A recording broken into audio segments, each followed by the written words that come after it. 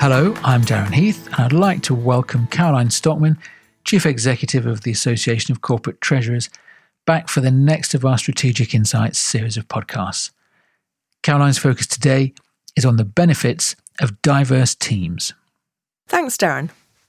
I was very taken some years back by the research Joe DiStefano and Martha Marzanevsky from IMD Business School in Lausanne were carrying out around diverse teams. The hypothesis was that diverse teams outperform homogeneous teams as long as they accept their diversity. So, if they're dysfunctional, diverse teams can be a disaster.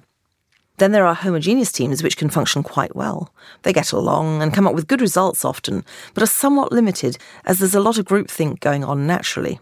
But the diverse teams who enjoy and appreciate their diversity can really deliver the best results. The theory made sense and appealed to me, but was also based on a lot of academic research. Statistics from Peterson suggest now that a 30% increase in senior women translates into a 15% increase in profitability. And a 2016 BCG survey suggests that innovation jumps 10% once the proportion of female managers in an organisation exceeds 20%.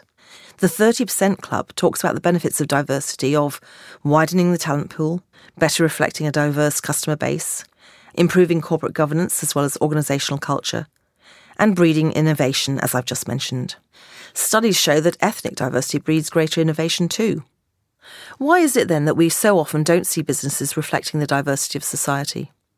I think there are many factors at play, but rather than set out all the reasons here, I'd like to first of all give a few examples of the benefits of diverse teams that I've experienced, and then share a few thoughts as to how to make existing teams more diverse and inclusive, because people won't join or stay if they don't feel welcome. When I worked for Unilever Thailand, we were an equally split board in terms of men and women, and we had a mix of Thai, Dutch, English and French members. The company was in the top 20 of Unilever organisations and was one of the few at the time which was experiencing double-digit growth. There was also a great mix of both teamwork and entrepreneurship going on. I can think of another very large organisation I worked for where diversity was practically non-existent at the top. A few different nationalities, but all middle-aged, white, Western men. The organisation couldn't understand why it was so hard for them to retain women, but it was clear to me that if you didn't find a rather top-down, aggressive, autocratic culture which tolerated tantrums from its top leaders attractive, then you weren't going to stay long. I was brought in to try to change some of that, but the issue was, it's very hard to do unless there's some critical mass of like-minded people around you, and it's impossible to do if the group does not accept differing views. Suffice to say, the results of the company were not brilliant and innovation was limited. So what to do to attract more diversity and retain it? First of all, talk about it, then show you mean what you say. There's great merit in being explicit about your beliefs, which I'll come on to next time. Urge recruiters to provide you with a diverse candidate field. Ensure your HR policies are not discriminatory. Even use of language can give a strong message one way or another. Celebrate diversity by having a calendar of events through the year. Your work calendar can help if you set it to show all religious and public holidays, for instance. Avoid having international meetings on those particular holidays. I remember at British Council having difficulty finding dates which worked for everyone, given the variety of countries. So I set my calendar to show all the public holidays for India, Israel, UK, Singapore, Kenya, etc. It made planning so much more efficient. And avoiding travel for people on their weekends, and remembering we don't all operate the same weekend, is really important. Think also about where people have to work.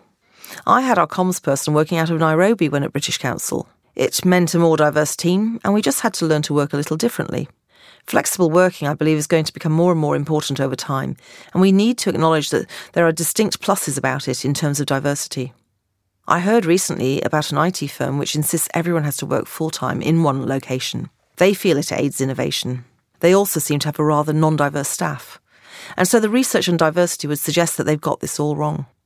Yes, it might be comfortable for all to be in the same place together, and we are basically lazy creatures according to some research. But what's the cost? Think of practicalities as well when trying to ensure inclusivity. What about advocating for gender-neutral toilets so everyone can feel catered for? Or ensuring your away days don't involve non-inclusive activities? I remember planning one in Thailand where the idea was to hire a boat, not realising at first that it's very common in Thailand for people to get boat sick. Accessibility when visiting other premises. These may all seem very normal considerations nowadays, and many organisations have good and clear policies. But I see again and again how people assume everyone is like themselves when they're making decisions. Just some food for thought. Thanks for that, Caroline. Such an important subject, this. And next time, we're moving on to talk about being explicit, which sounds very intriguing. If you want to find out exactly what that's about, do be sure to come back to us then. In the meantime, from Caroline and from me, goodbye, and thank you for listening.